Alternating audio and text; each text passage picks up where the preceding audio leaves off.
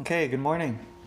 All right, in today's passage, Jesus warns about practicing your righteousness before people in order to be seen by them. And the two examples that he speaks about is giving to the needy and prayer. Just to give some context, I was reading about how doing these things of giving to the needy and prayer were actually pillars of Jewish piety back then. And the goal of these pious things, if you think about it, is what?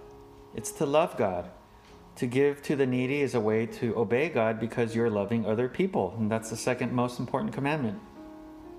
And so prayer is so you can personally talk to God and to hear from Him. But Jesus' warning tells us that it is possible for the very things that are to connect us to Him to be done before the eyes of people and to get their praise, and thereby takes us away from relating with Him.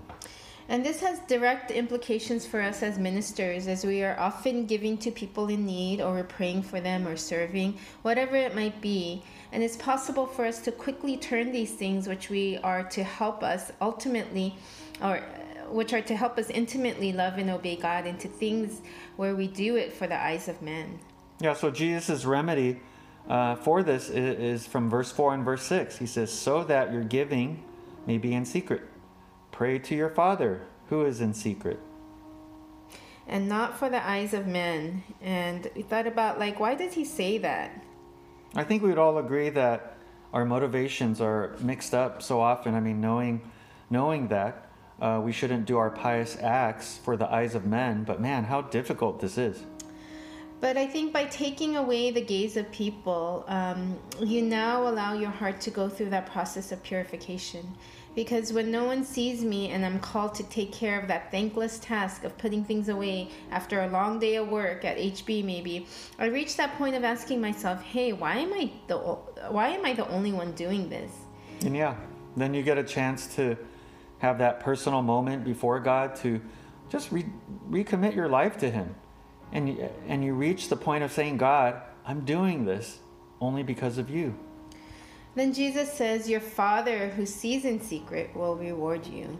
Yeah, so He puts the focus on the reward that He gives. And what is that reward? Well, I looked at some different commentaries. It talked about different things. One says the reward can be like God's pleasure, like when a child pleases his parents because he did something good, and they're pleased. Another one said it's rewards that are in heaven, because a few verses later in Matthew 6, you'll read in verse 20, but lay up for yourselves treasures in heaven. So it sounds like rewards are things that you're storing up, treasures in heaven, and one day the rewards will be there. And then another reward can be you having a greater confidence in God. You're not like chaff that's tossed about, but you're like that tree, knowing that doing good things for people is for people to see is ultimately temporal and empty. So it's not explicitly stated here what the reward is, but I think we can circle back to the beginning of this passage to be reminded why we are doing these things in the first place. Yeah, in the first place, to do these things was to relate and fellowship with God. But of all the rewards I can get, the reward of being in a growing relationship with Him, that would be the most valuable thing, the most meaningful thing.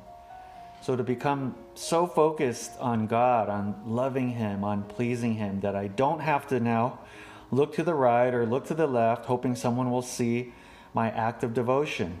And to not have to do that, I think that's freeing in a way. Yeah, so when I'm doing things for the sake of others to see, for a brief moment, if they do see it, it feels good knowing that someone saw it. But compare that to the greater reward of knowing God, and it doesn't compare. Then in verses 7 and 8, I see kind of like that same lesson. Verse 7, and when you pray, do not heap up empty phrases as the Gentiles do, for they think that they will be heard for their many words. Do not be like them, for your Father knows what you need before you ask Him. And so when you pray, don't just say things to be heard by people. God hears them.